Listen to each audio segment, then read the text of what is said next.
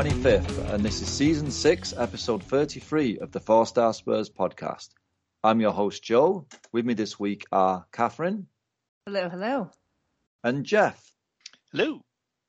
How are you both doing today? Doing well, but also not wanting to have this conversation because we all know how exciting it's going to be. I was going to say, I don't know if you've both recovered from the enthralling expedition of football that we witnessed at the weekend. It was, what do you think, Jeff? It was a classic, right? You've been watching it on repeat ever since, right? You've been rewatching the game. At the pub, Catherine and I were talking about, should we rewatch the game? And no, there's no reason. There's nothing to look at. Also, it felt like it was just the Brighton game carried over to another week. So, same old, same old. I was actually just going to say that I was listening to View from the Lane from, I think it was released today, and Charlie Eccleshare was saying the same thing, where it just seemed like a fever dream of one match, but it was two put together in a way, because with Brighton not getting any shots on goal, and then with Brentford not getting any shots on goal, or the games, that it just seemed all like an amalgamated match. Yeah, no, absolutely. It was a pretty insipid performance. There's no two ways about that. Yeah, I guess let's get into it then. So we played Brentford on Saturday, April the 16th, and it was 0-0, and it was very much a 0-0. It was the absolute 0-0. So, you've both made kind of given some opening thoughts there. For me, I've got to say, how can the team go from scoring 9 goals in 2 games against Newcastle and Villa to playing, like, you'd say they're pretty similar level teams, aren't they? The Newcastle and Villa, Brighton and Brentford, the 4 teams are, in the same ballpark standard-wise, to that crazy leap to then having 0 shots over 180 minutes on target. What do we? Someone try and make sense of it for me, please. Explain how, why, what's going on. It means that Matt Doherty is the MVP of the Tottenham season, right? So actually, on the View from the Lane podcast, one of them, I think it might have been Pitbrook, brought up the fact that somebody pointed out that Decky has really slid off these last 2 games without Doherty there with him. I mean, obviously the drop to Royale is pretty bad, but it does seem to be hampering, Decky's freedom. Although he also looks slower now too. The whole team looks slow. They are so slow moving the ball around, trying to get upfield. It's kind of horrifying to watch. I wasn't going to say slow, but my adjective for the game was going to be toothless, where, especially after Brighton, like what we were just saying, that there were no shots on goal for either match, but especially after the Brighton game, where I think that one was a little bit more exciting, even though it wasn't exciting at all, in that you would think, and this team and the players on the pitch usually have rebounded fairly well after games like that. And so I was thinking, okay, we're playing another London club. We're going to be up against Christian Eriksen. It's going to be this whole pomp and circumstance. And then it was just toothless. And that was the most confusing thing for me, because usually, like I said, there is some like need to go and prove themselves, and yet it wasn't there. And it seemed a little bit of like a bumbling performance as well, where, and I don't remember the time code or anything during the match, but there was that one instance of, it looked like a pinball machine where nobody knew how to kick a ball, or if you could kick a ball, not to kick it into somebody else on Brentford. And Brentford ended up clearing it. And so you get instances like that where, I don't know what Conte's doing during training, but it just seemed a little bit haphazard and bumbling and toothless. Yeah, no, absolutely. And it's been, like, honestly, this season, it feels like this season's been going for like 5 years, but it's the same season where we had Nuno at the start of the season. It's just honestly, it's been so. I don't know about the two of you, but I've followed Tottenham a long time, and this is.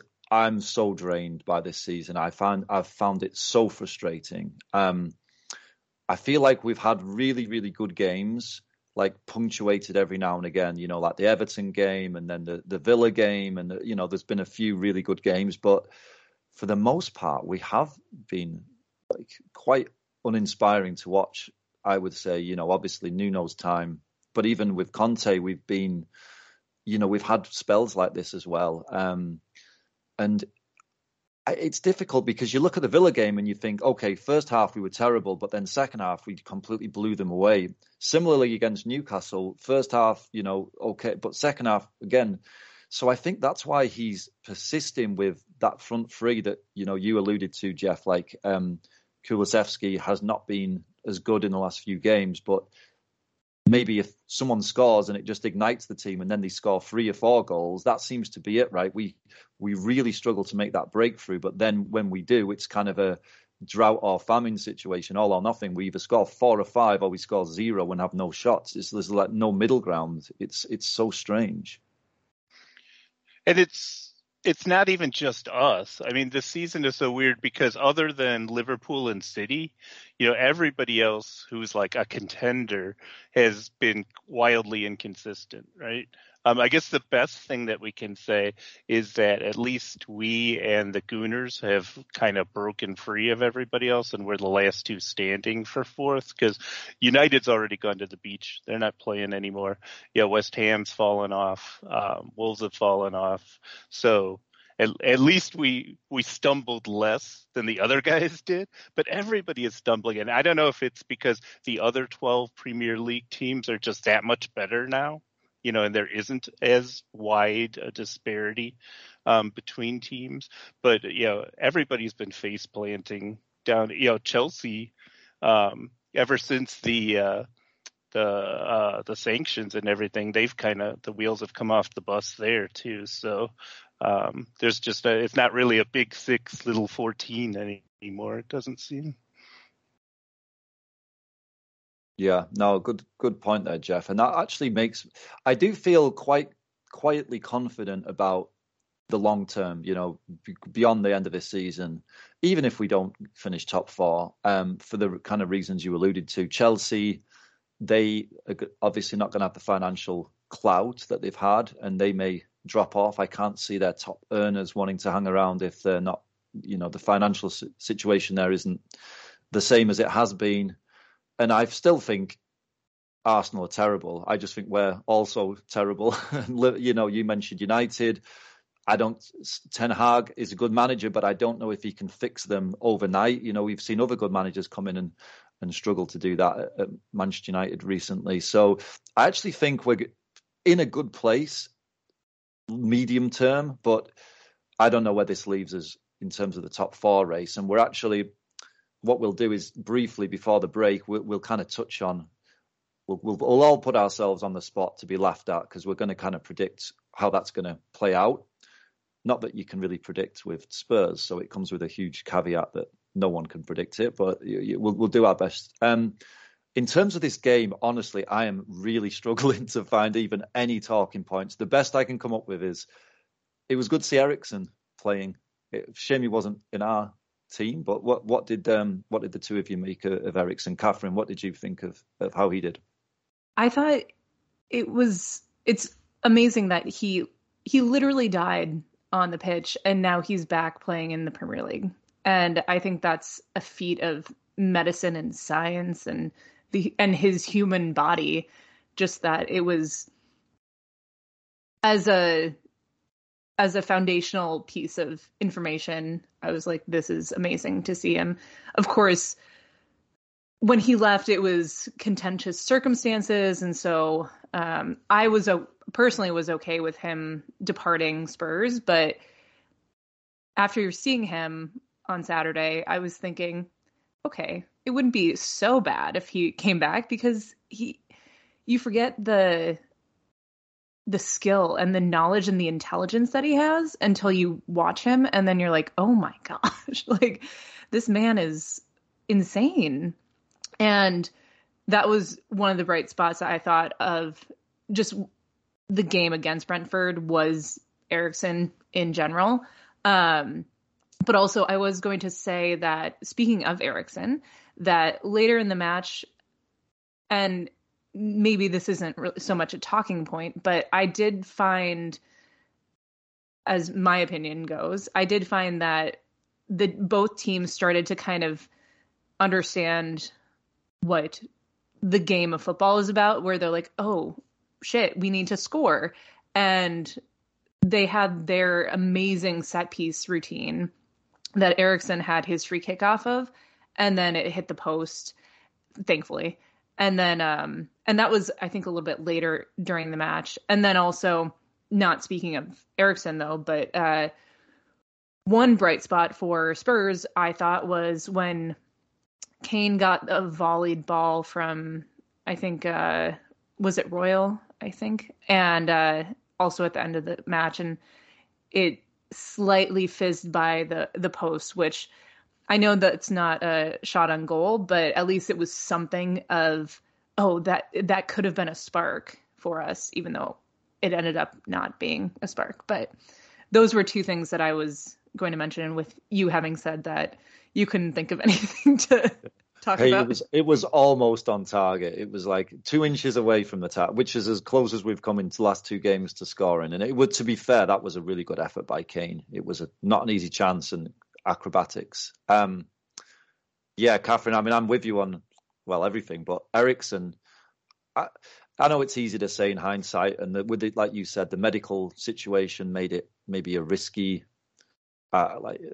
proposition, I guess, to try and go for him in January. But I think Brentford had lost, they lost, was it, I think 7 in 8, and then they signed Eriksen, and since he's come in the team, they've won 5 out of 6, I think. They were very poor, and now they're very good. Yeah, I mean, it's incredible, like, for sure. He's been absolutely instrumental in that turnaround.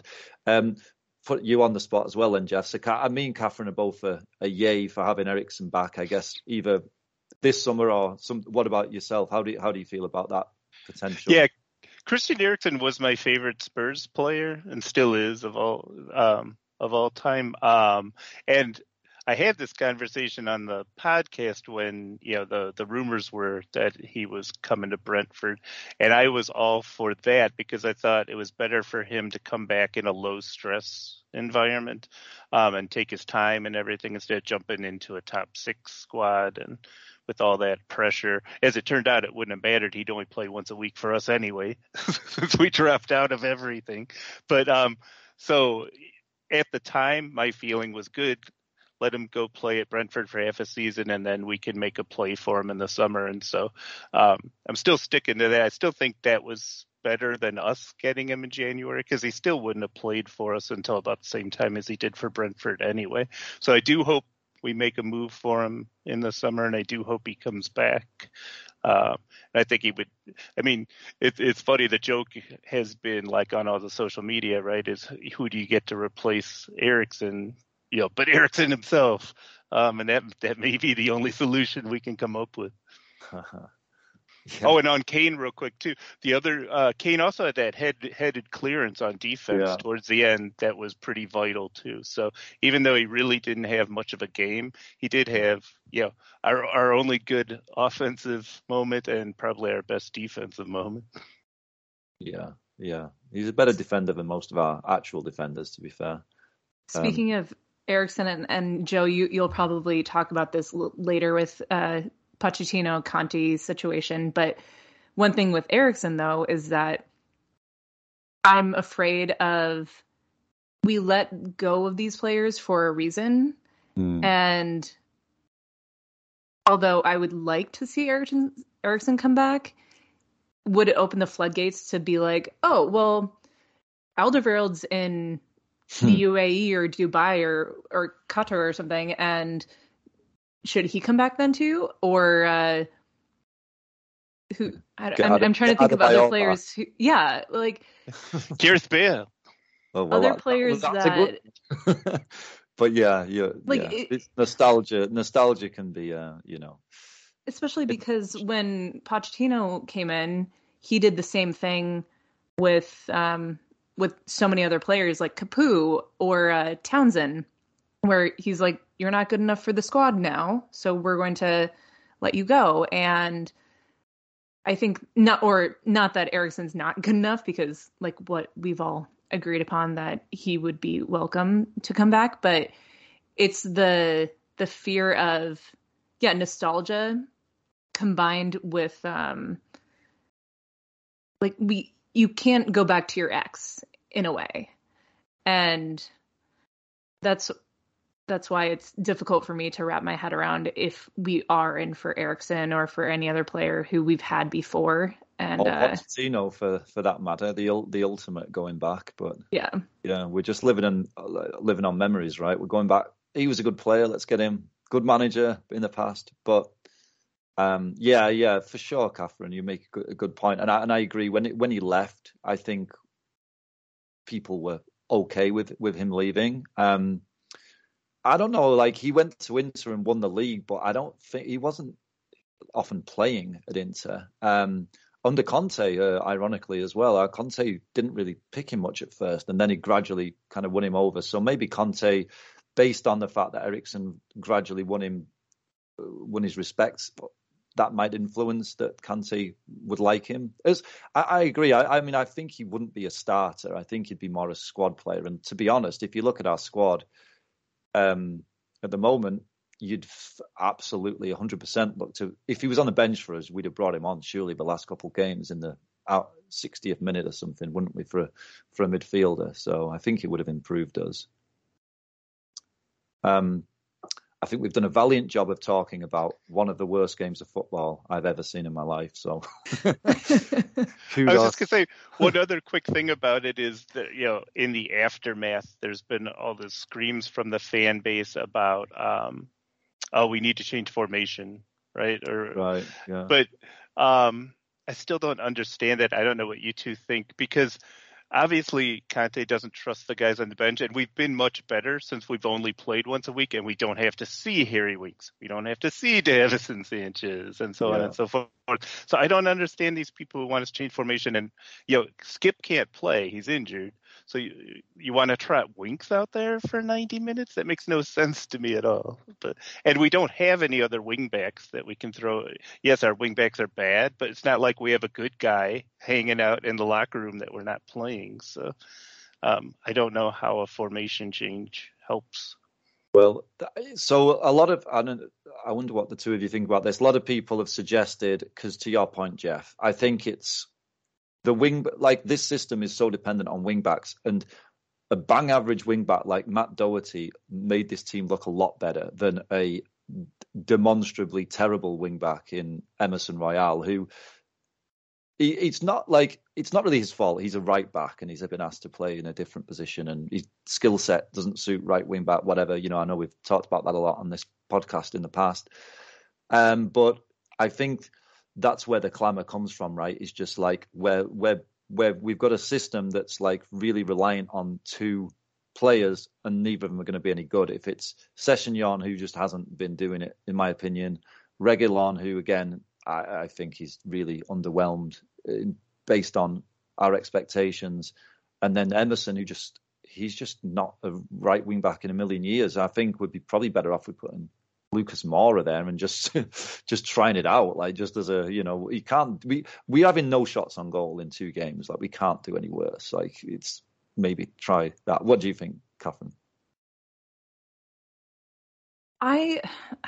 It's such a tough question, because I could see Conte changing up a few of the players, probably not the formation though, but I don't, like, we're so far into the season that he can't really be like, to hell with it, I'm just going to throw on all these homegrown players that are from the academy system who we have no idea about.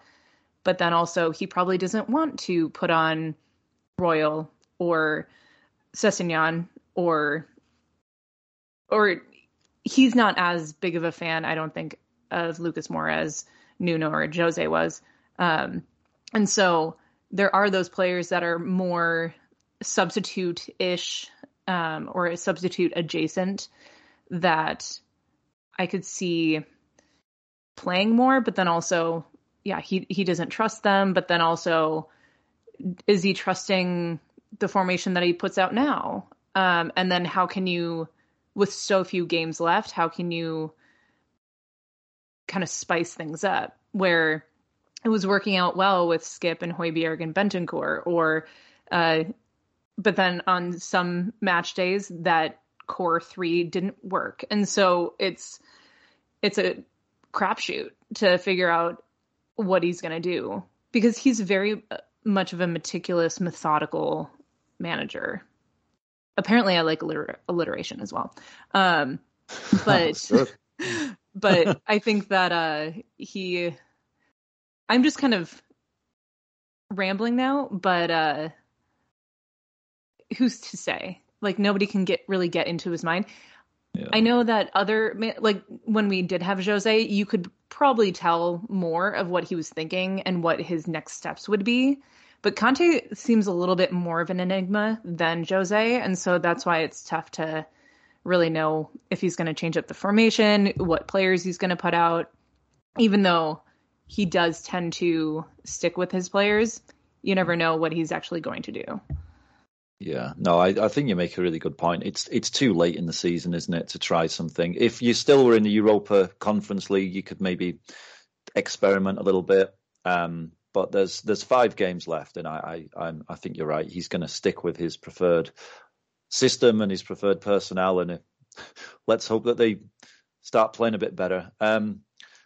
Okay, good job, the two of you, for getting something out of that insipid affair that we witnessed. So let's do, this is going to be this. I'm going to really challenge you both now, because we're going to do MVP, LVP less so, MVP. How's that for a challenge, Jeff?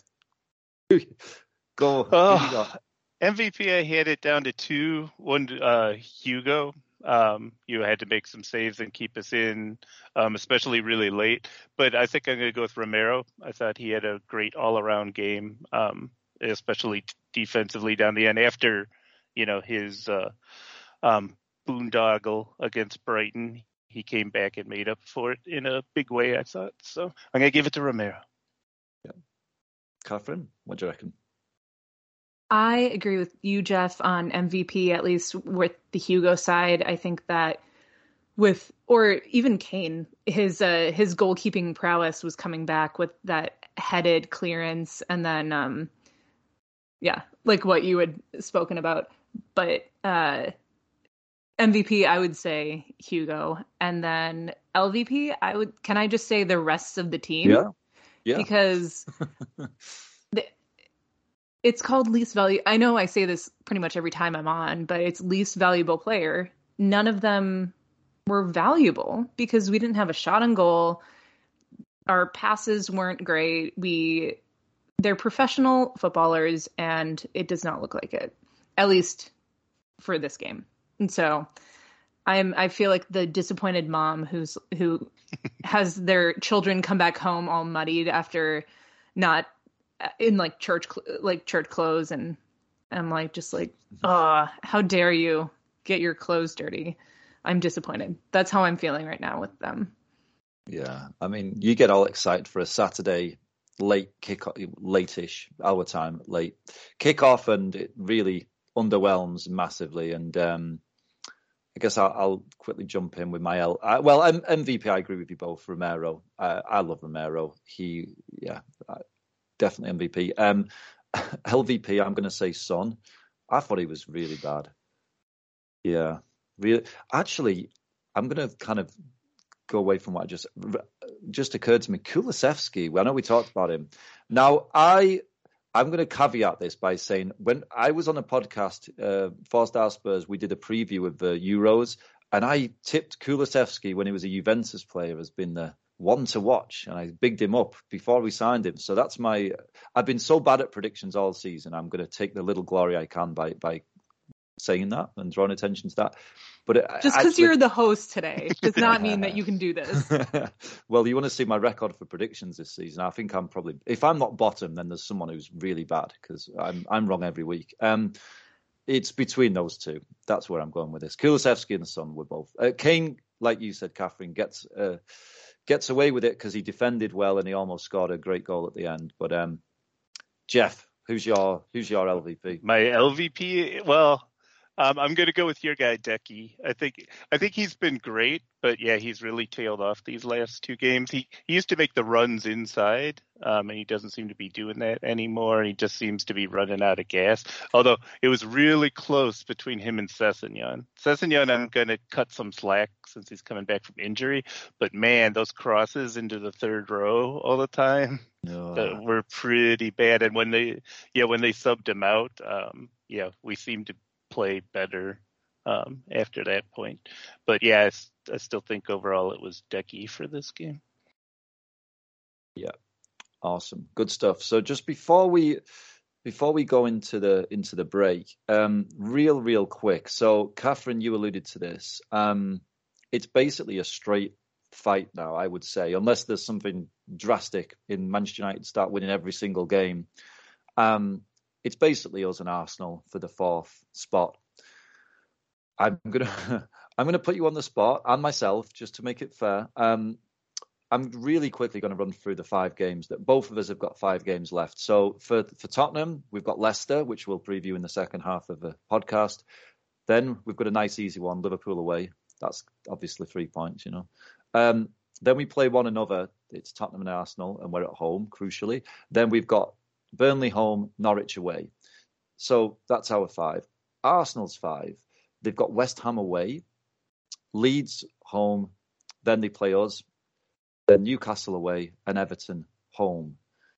Now, I don't want you to go for every game individually, but just with that context of those fixtures, they're 2 points ahead of us. How do you see this panning out? I'm going to pick one of you. Catherine, come on. What do you reckon is going to happen? Okay, I'll step up and do it. Well, even though you picked me to go first. I think we could do it. Especially knowing who our players are who really go balls to the wall, like Dyer, Hugo, Kane, Son normally. After these past 2 matches, I think that they realize now, this is me going off of nothing, by the way, but I have no ITK knowledge of the training ground or anything, but I would think that they understand the reality of what's going to happen if we don't showcase our talent over the next 5 matches. And although Liverpool will probably be the worst one, we also do have the North London Derby. And so every other game should be, knock on wood, winnable. And I'm not saying that they're going to be easy, but they should be winnable. Where if we're playing Leicester at home and then Burnley at home and then away to Norwich, those are teams that historically and this season, we have so much better quality on the pitch that we should be able to win. I think it's just those 2 matches of Liverpool and the North London Derby that scare me a little bit, but also we know what we have. And again, this is me just going off of nothing, but my belief in the players that they understand the importance of going out and winning, and especially for the North London Derby. Liverpool is a little bit more acceptable, I would say, if we lose, but maybe, I don't know, maybe a draw at Anfield, that would be nice. But I think that none of these are dead rubber matches, of course, but I think that we could pip Arsenal for 4th and push them down. Well, good stuff, Catherine. I like your optimism. Jeff, what are you saying? I agree. I think we'll pip Arsenal for fourth. It's too late at night to do any math, so I'm not gonna. I was expecting some sort of VLOOKUP against the points. Come on. Yeah, let me pull up my spreadsheet. But I think Arsenal is been like us in that they'll have the shock losses to teams that you don't expect, and they've got a couple of them coming up. Most especially, I think Everton will beat them in the final game, because I think Everton is going to need that game to stay up, and I think that'll be the biggest shock of all. It's like the redemption of Delhi. Oh, maybe Delhi will get a hat trick in that game if he finally gets off the bench for them. But yeah, so I think we'll clear it by like maybe 3 points at the end. Wow, I'm loving your optimism here, folks. I'm not really as confident. So I'm glad that they played Newcastle. Newcastle are really, really good at the moment. They've won 6 in a row at home, and Arsenal have to go there, and that could help us. West Ham away. West Ham may be distracted by their Europa exploit, so I'm not sure if they're going to be fully at it against Arsenal, but maybe if they grab a point. But I actually think we're going to beat Arsenal. I'm confident about that game, but I think you're not going to like what I'm going to say. I think we're going to blow it, because I think we're going to I hear what you're saying, Catherine, that they'll get up for it because they see but these would get huge games against Brighton and Brentford, and they just didn't show up at all. So I actually think we're going to end the season really well, and we'll beat Arsenal and we'll beat Burnley and Norwich. But I think spoiler alert, I don't think we're going to beat Leicester. I think we're going to do another of these ridiculously underwhelming showings and maybe get a 1-1 or something. And I hope I'm wrong, but I'm just being honest. I have little faith right now. So yeah, talk me off a ledge. You've already talked me off a ledge. I feel better going with what you're saying. I'm ignoring my. I'm such a pessimist that you shouldn't listen to me. Well, and I think my quote unquote positivity is only because I've been to the North London derby that was at Wembley, and it scared the shit out of me, because that was one where Lacazette had like an 89th minute off the post, and they almost drew with us, but we actually did win. But after that match, and having been at a North London derby, similar to you, Joe, where I feel confident enough in saying that I think that we can, because just the atmosphere, it's palpable when you're at that game, and you know that the players understand what it means. And so at least for that one, I'm confident, maybe positive. But it's more of the place for me of exterior, it's positive, but my tone of voice is very monotonous. And so I'm like, do I believe my positivity? I don't know. Well, it would be typical Spurs to beat Arsenal like 4 or 5-0 and then lose 2-0 at Norwich on the last day, wouldn't it? And that would be classic. Honestly, like, to caveat the pessimism of my prediction, here, I am thinking we're in a good place. I don't think it's going to kill us if we miss. It's such a shame if we do miss out. It'll be of all bloody teams, Arsenal. If it was against, Leicester or just Man United or something, it wouldn't be as grating as this potential is. But yeah, let's see what happens. And it's going to be I'd say it's going to be exciting, but every time I watch one of our games, I've almost fallen asleep. But the dramas, there's the drama there, there's narrative there, right? So let's go for that. It's exciting for the wrong reasons. Yeah, exactly. It's exciting when the games aren't on.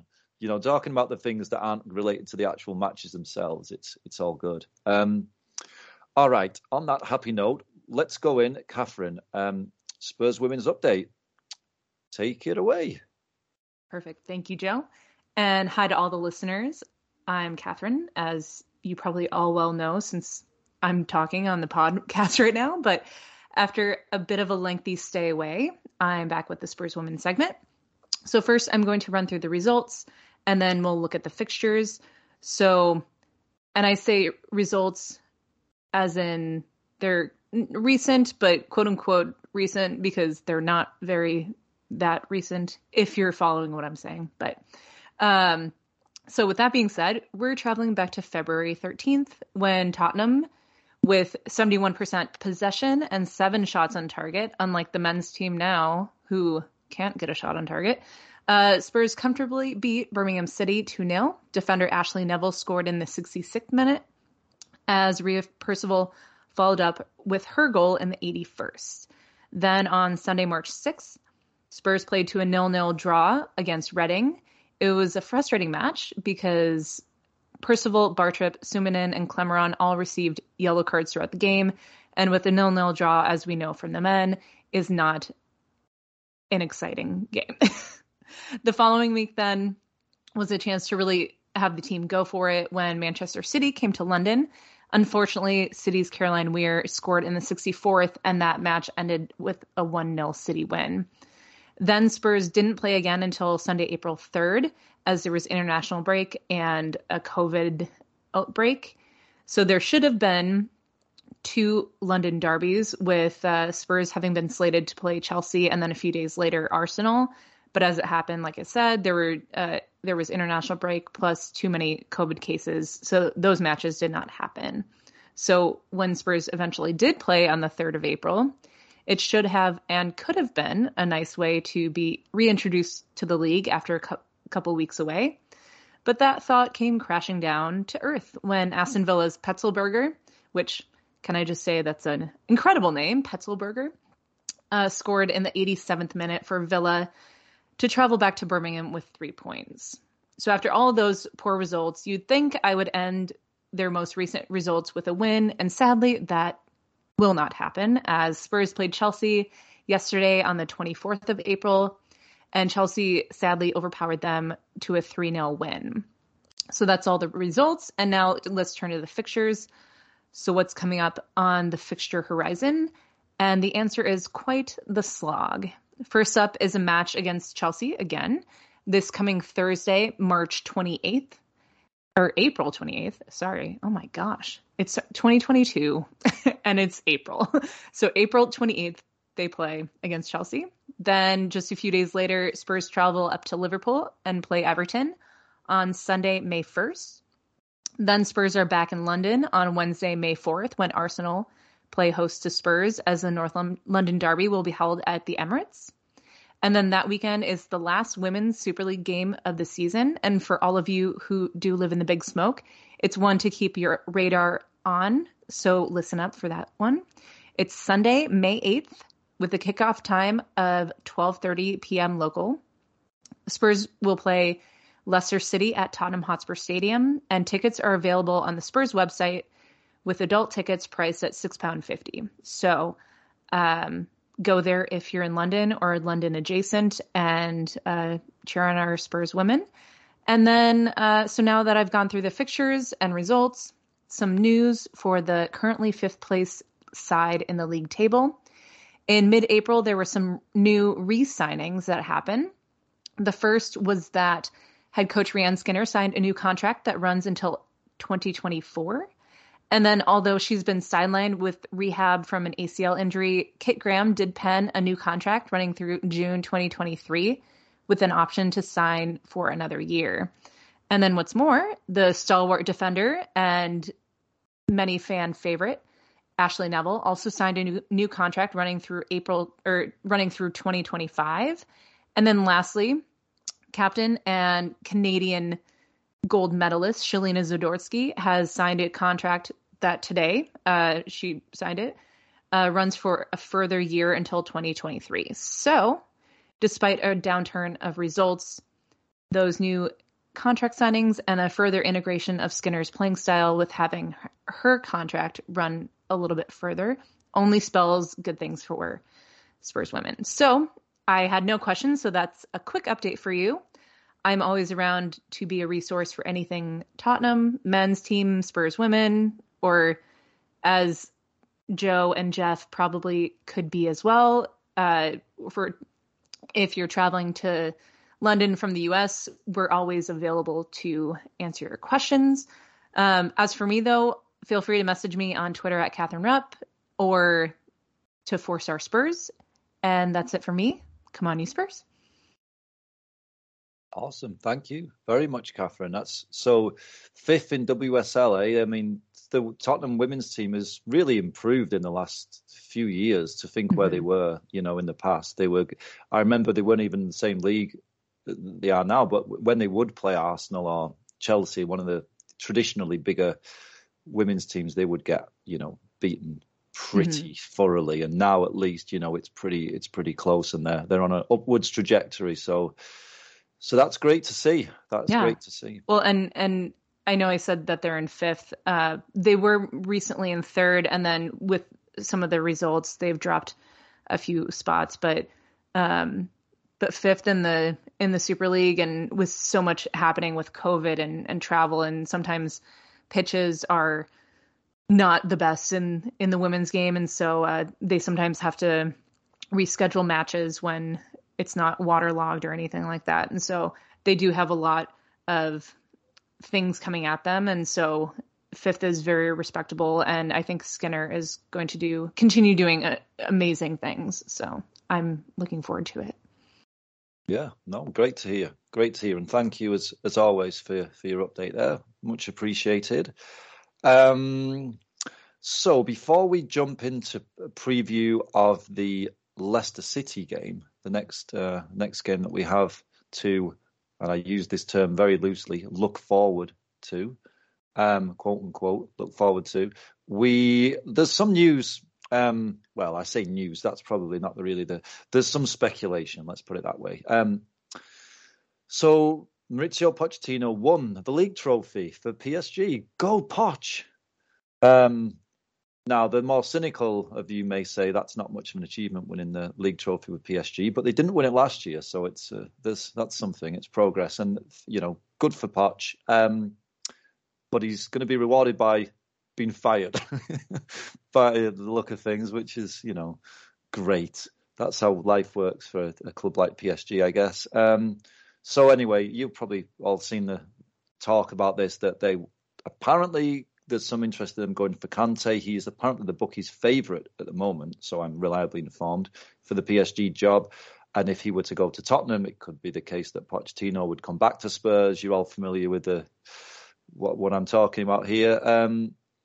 I guess my question, there's a lot of questions here, but let's just say, let's focus on Conte first of all. How do we feel about the lack of stability? I don't know if this is just me projecting my own personal feelings, but I just feel like Conte, I don't feel safe that he's going to stay for the long term or even the medium term.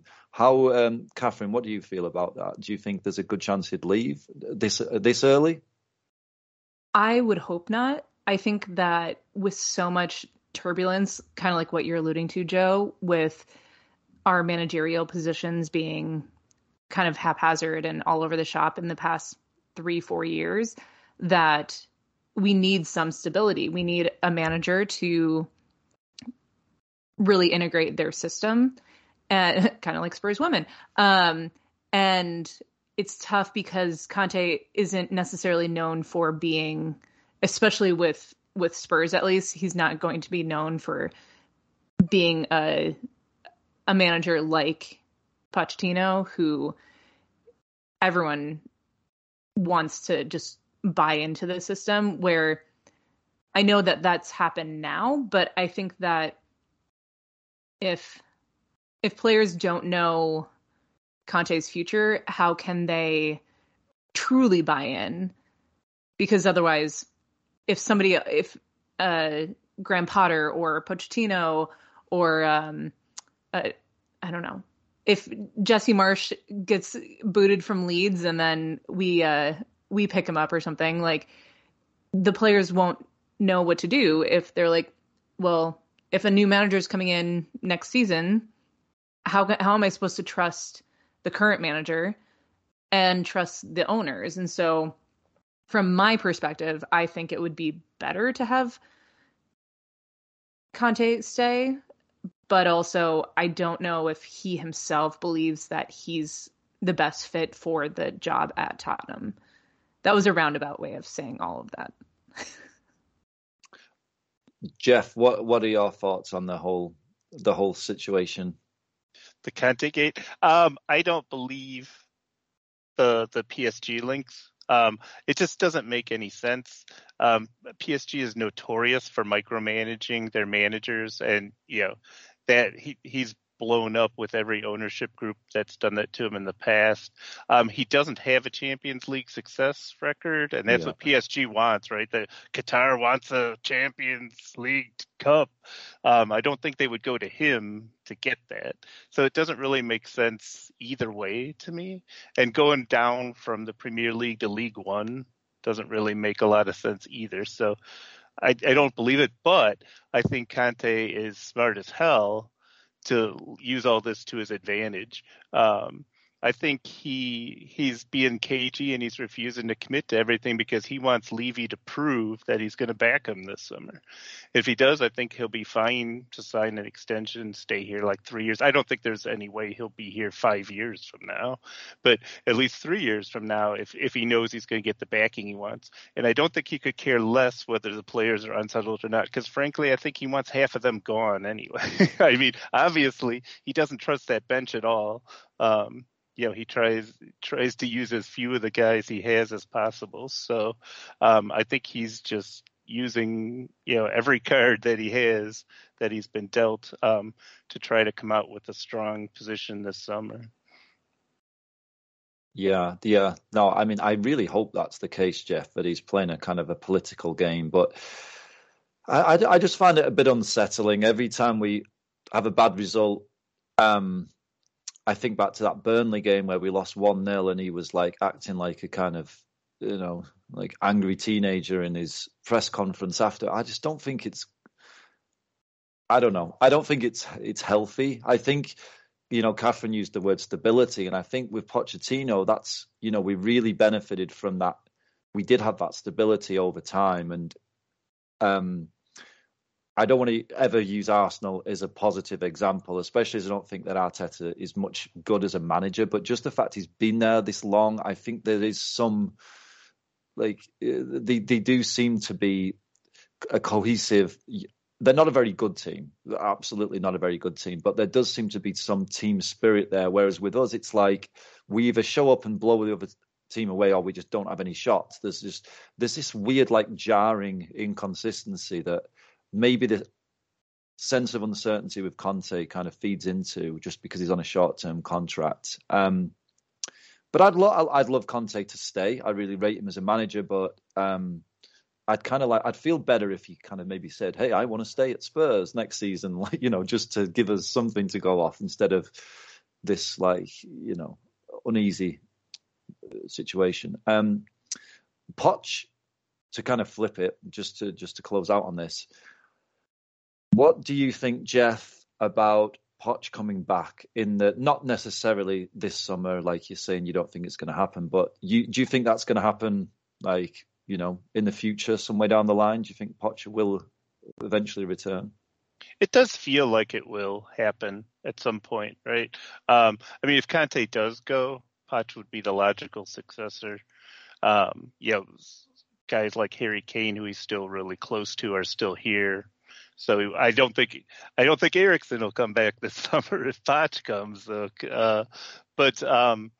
And somebody on the View from the Lane podcast, Catherine, somebody pointed out there, wouldn't it be hilarious if Poch came back and then, Ndombele and Lo Celso come back from their loans, and so Poch turns them into the players he wanted them to be to begin with. But yeah, I don't think it'll happen now. I do think at some point I could definitely see him coming back, though. Yeah.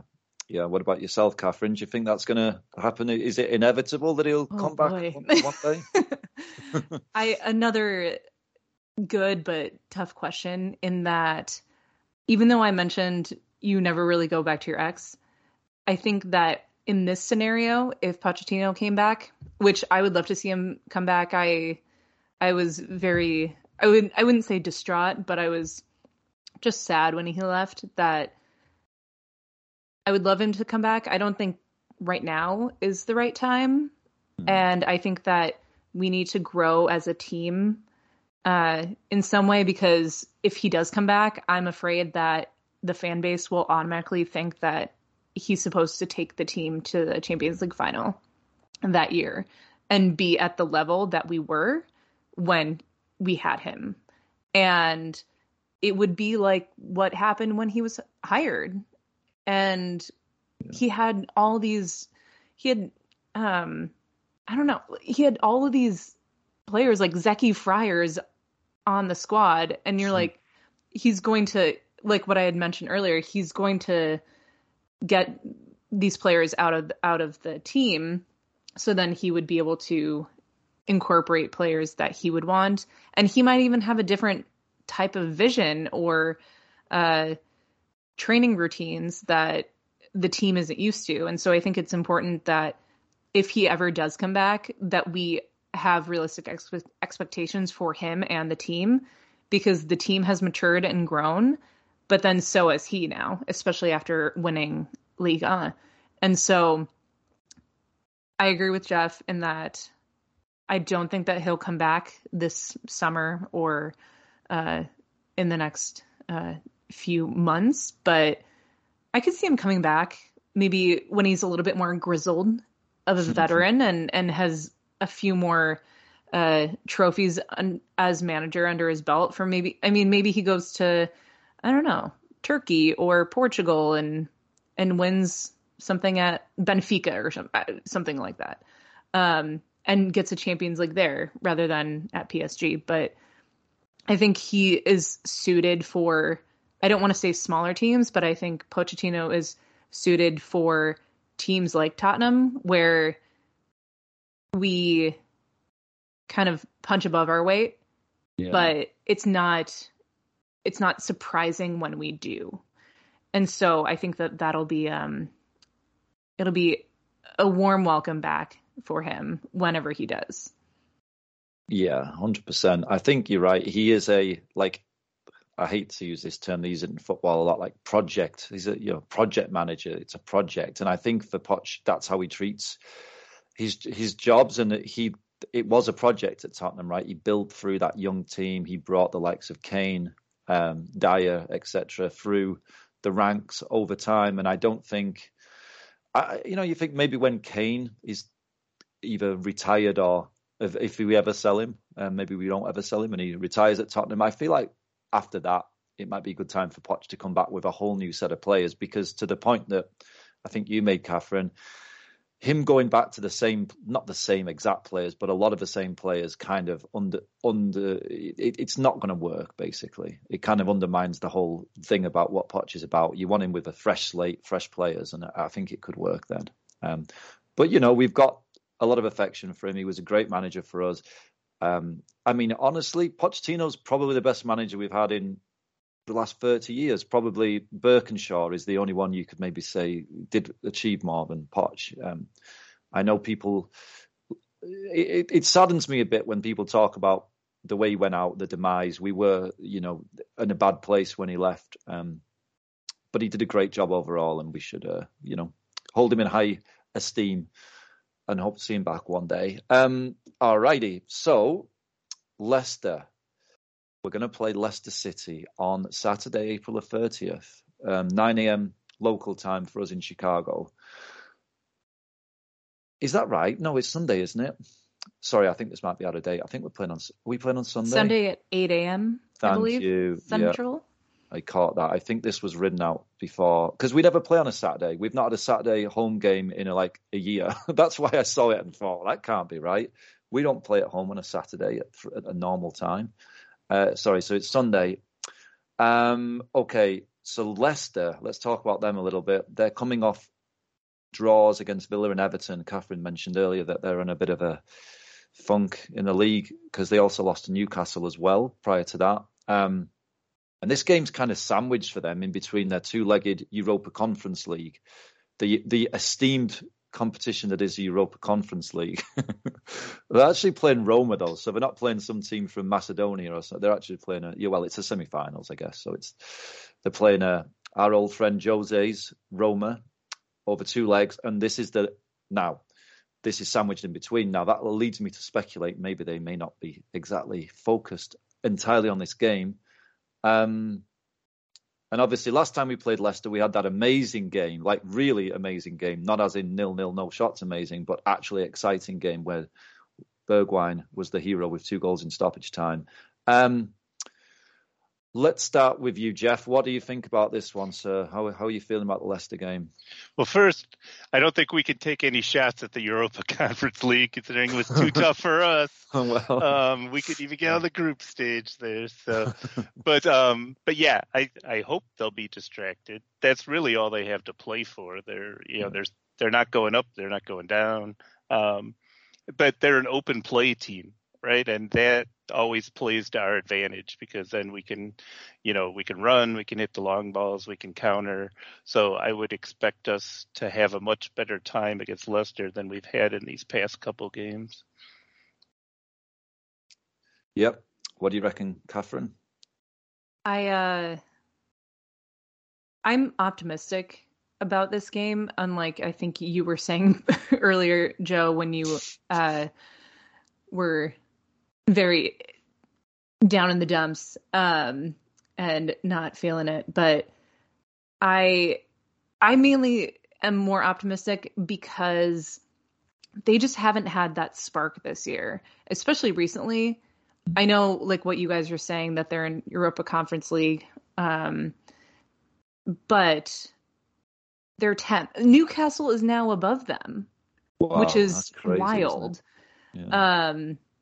Especially knowing where Newcastle was before, only a month or two ago. And so, I don't know, they're an odd team because they can go hot and cold. I think that they fly under the radar so much too, because they are middle of the road. They're not as potent as they were, 6 years ago.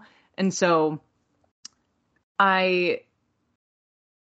optimistic to a fault, I think, to a point.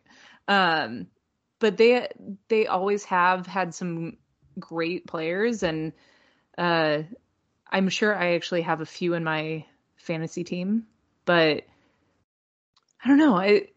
They have a really good midfield. I like Tielemans. I like all Belgian players mainly, and so whenever we play anybody who has like De Bruyne or Tielemans, or when we had our Belgian quad, I'm very much of I respect them. And so with Tielemans, they have James Maddison, Ndidi, they have some great players. And so I think that that's an area of the pitch that we're going to have to be looking out for. As far as defense, though, they have some shaky players. Like whenever we play Soyuncu, however you say his name, sometimes he's lights out, and other times he'll have like 4 own goals in a game. And so I hope that we get the 4 own goal Soyuncu when we play them. Oh, the one that taunts Steven Bergwijn with 2 minutes to go, and then Bergwijn gets so mad that he decides to just score twice. That's what happened, wasn't it, within last time, Sionchu? They definitely. A couple of players you mentioned there, we probably a little lucky that Vardy's been injured for a while. I know I think he came on against Aston Villa on Saturday, but it was his first game in several, maybe even he's been out for a few months. I'm not quite sure exactly how long, but he probably isn't fully fit. And Ndidi, who you mentioned, Catherine, he's also out for the season, so he definitely won't be playing. But like you say, Maddison is a dangerous player. I actually really rate Harvey Barnes. I think he's a really good young player for Leicester. He's a little bit inconsistent, but he's only young. I think he's a good player. I think that if they're distracted enough, we should be okay. I mean, my pessimism is just from watching 2 terrible games that, I know you both did. You've obviously got stronger constitutions than me, because you're just like, no, it's okay. I'm like, no, it's not. It's so bad. But I mean, honestly, when you've not had a shot in 2 games, it's just hard to see. But that's how this season's been, kind of like we already talked about. This season's been crazy. We scored 9 goals in 2 games. We were averaging a goal every 20 minutes. over those 2 games. Every 20 minutes we were scoring. Now we don't have a shot for 2 games. I mean, there's just no logic to it. So we could blow Leicester away, or we could lose like 3-0. Like, it's just like you don't really know where you are with this team. Yeah. So shall we put our necks on the block and make a prediction? Jeff, let's start with you. What are you thinking the score's going to be, sir? I'm going to predict 3-1 to us. I think it'll take a while again to get going, but once it does, I think the dam will break. So I'm going to say Kane and Son, and I feel like there'll be an unexpected goal. So I'm going to go with Bentancur to score for the first time. Wow. Love that. Catherine, so, what do you think? Yeah, so I was going to say that I'm optimistic, but apparently not as optimistic as Jeff. I've been looking at their, even though I had said Ndidi, I should have known because I was just kind of looking through their first team. But also, as I was on their website, I was looking at their stats, and they give up 1.6 goals per match, and then they get 1.5 goals per match. And so, yeah, they're very middle of the road. Like, okay, they might get 1. But in the case of my prediction, I'm going to say they get none. And it'll be a 1-0 game to Tottenham Hotspur Football Club. And I think that I had a Dutch flatmate when I lived in England. And so I got turned on to the Dutch way of life, and I'm going to, and I just have a little bit of a soul connection with Stevie Bergwijn. So I think I'm going to say that Stevie B is my player of the moment for the match. Yeah, he definitely likes playing against them based on the last game, for sure. Just the 1 goal though this time. Oh, just the 1, but it's going to be the 96th minute or something, right? Let's hope not. No, don't make us suffer. Yeah. No, I mean, I again love that optimism, and my negative prediction that I'm going to give, I'm going to put the upside, which is if Tottenham do win, then based on my other predictions, they will get 4th place. So this is how big that is. I can just see this being another frustrating one where we just look so short of ideas. I think maybe what'll happen is we will toil a little bit and get a penalty. I think we're going to score a penalty, but I think it's going to be a draw, unfortunately. I can see like James Maddison putting like a 30-yard free kick in or something, and maybe Kane gets a penalty, but it's not enough. Sorry. So is yours 1-1? 1-1 is what I'm going for. Yeah, 1-1 is what I'm going for. It just, like I say, what I'm doing here is a public service benefit for all Spurs fans, because my predictions this season are horrific. It's like to the point of it defies the laws of probability. Like you'd think every now and again they've got to be right, but they're wrong, like spectacularly so. So this will probably be like a 6-0 Tottenham win. I'm going to go for a 1-1 draw. But, I'm glad that the two of you, Jeff and Catherine, you looked at those fixtures and you're feeling good about it. This game could honestly be pivotal. This like my dire 1-1 prediction, if we win this game, then we could be good for 4th. So the season that's dragged on for 5 years could finally be over in a good place. But yeah, that's where we are. Any closing words of wisdom, Jeff or Catherine? Mine's not a word of wisdom, but I want to send condolences and all of the love from 4-Star Spurs to our friends down in Austin Spurs, because one of their Austin Spurs members, Eric, he passed away last week at age of 41. And so just sending all of our love down to Texas, and we're all behind you, and yeah, hearts go out to you. Yeah, wow. I'm really sorry to hear that. I wasn't aware of that, but absolutely echo those sentiments, Catherine. Sincere condolences from all of us about that. when we were in Nashville a few years ago, we met a few Austin Spurs fans. They were one of the bigger presences there, if I remember rightly. And I know they've got a big group down in Austin. And that's like, I think following Spurs in the US, that's one of the great things is obviously with COVID, we've not had the tours and all those activities that we'd had previously, but just been able to meet up with other Spurs fans in different groups is such a fun experience. And let's hope we can do that again soon. Jeff, any thoughts on what we got going on then? Any give me some more. I still need some more. You still need some more.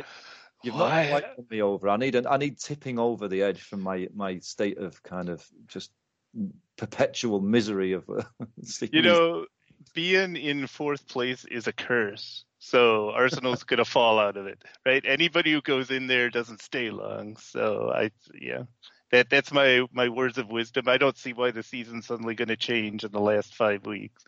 I think Arsenal stumble out of that spot, just like we did, and United did, and West Ham did, and and any team that's touched it has failed. So I like that. That's so true. Honestly, I've got to say this: whoever gets fourth this season may be the worst team to ever get Champions League football, honestly, because it's been, like you say, Jeff, like it's almost a comical situation. Arsenal lose 3 in a row to like mid-table teams, and then you're thinking, oh, great, we're good now. Arsenal have got Chelsea and then Man United, and somehow Arsenal win those games. I do think they were a little lucky, I've got to say, in both of them, but whatever.